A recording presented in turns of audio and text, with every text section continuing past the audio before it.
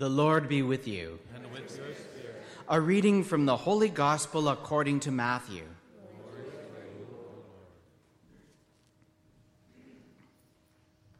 The Pharisees went and plotted to entrap Jesus in what he said.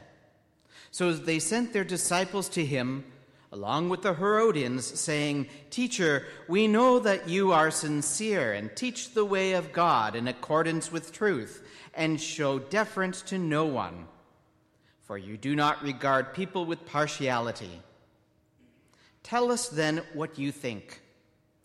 Is it lawful to pay taxes to the emperor or not?" But Jesus, aware of their malice, said, "Why are you putting me to the test, you hypocrites? Show me the coin used for the tax." And they brought him a denarius.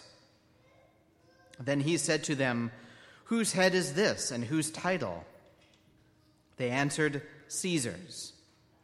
Then he said to them, "Give therefore to Caesar the things that are Caesar's, and to God the things that are God's." The Gospel of the Lord. Praise to you, Lord Jesus Christ. Hallelujah, hallelujah, hallelujah, hallelujah, hallelujah, hallelujah.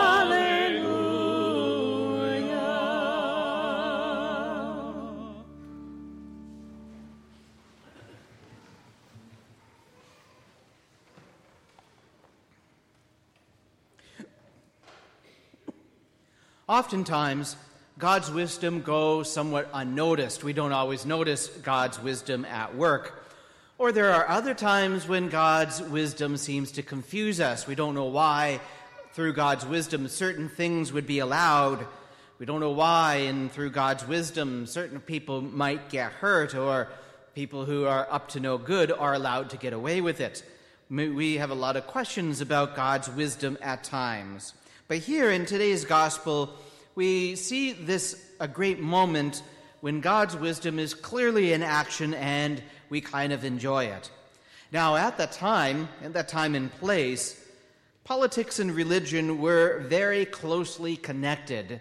There were lots of times when those who were in charge, including the Roman emperor, might declare themselves to be a kind of God. They would declare themselves to be God.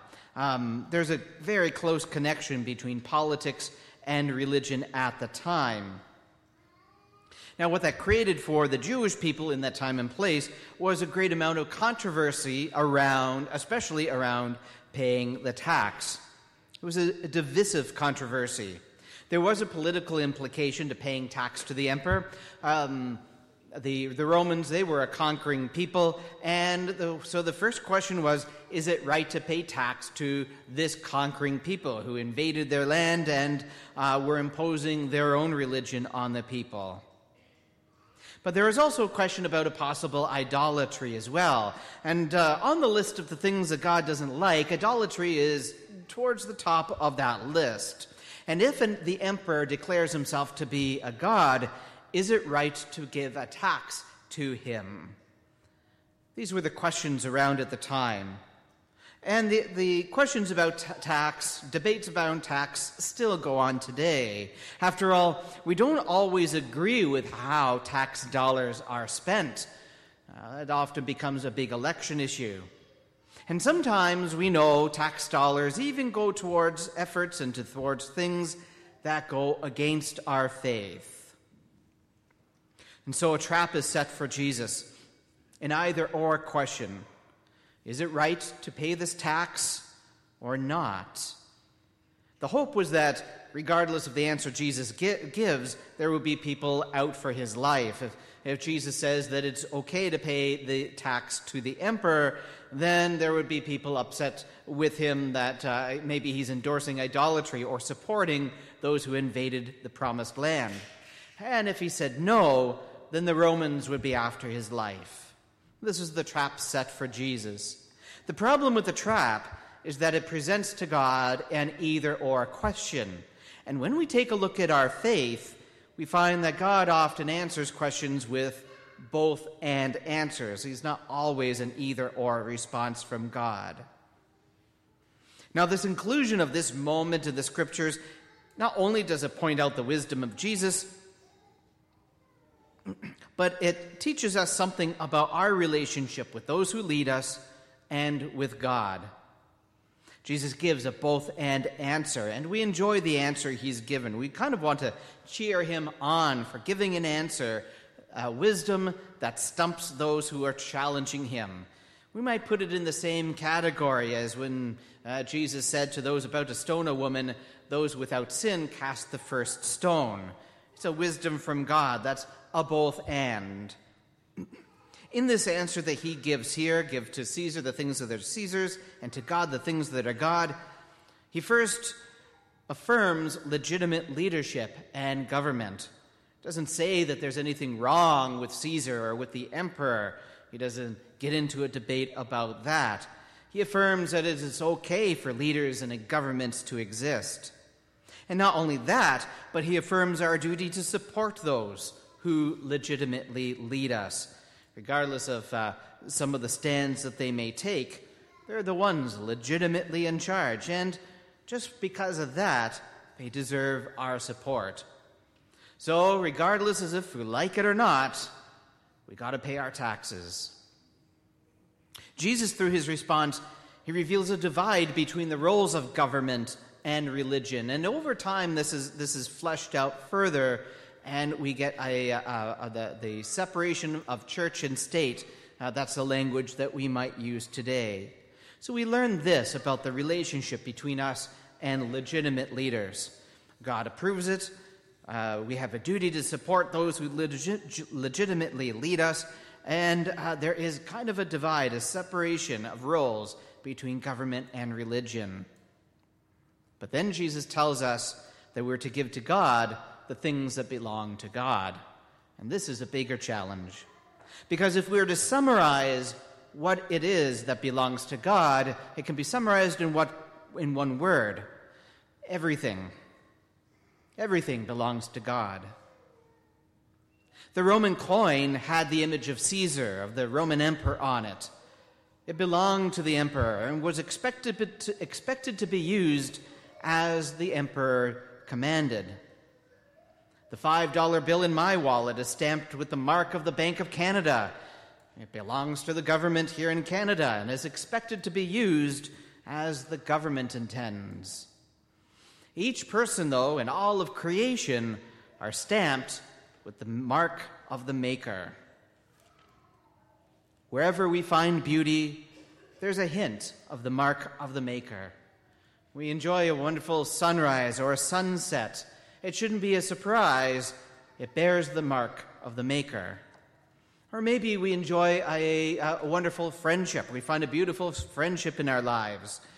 There's the mark of the Maker there, too. God's given us the gift of friendship.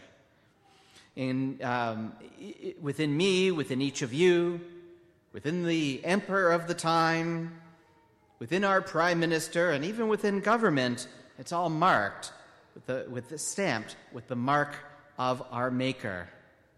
And so this is why, although government and religion may have their own unique roles and independence, faith ought to direct political action. Caesar's coin belonged to Caesar, but Caesar himself belonged to God. The $5 bill in my wallet may belong to the government of Canada, but Canada itself belongs to God. And this extends into all places. The home that you own and live in, it may be your home, but you yourself belong to God. Maybe you own a business. The business is yours, but you, the owner, belong to God. A teacher may have a classroom and make all kinds of decisions on what goes on in the classroom, but the teacher themselves, they belong to God.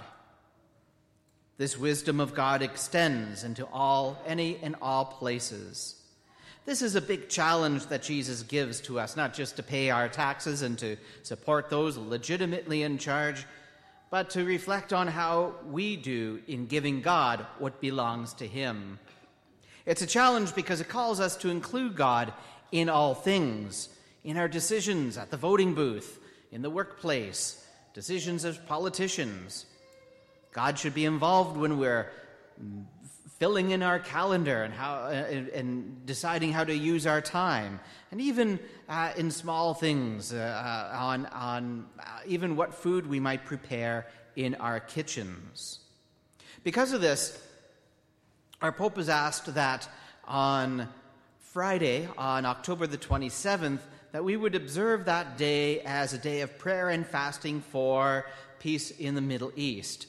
That conflict that's arisen there, it's very far away from us. There may be very little that we can do directly here, but indirectly we know that God should be involved in all things.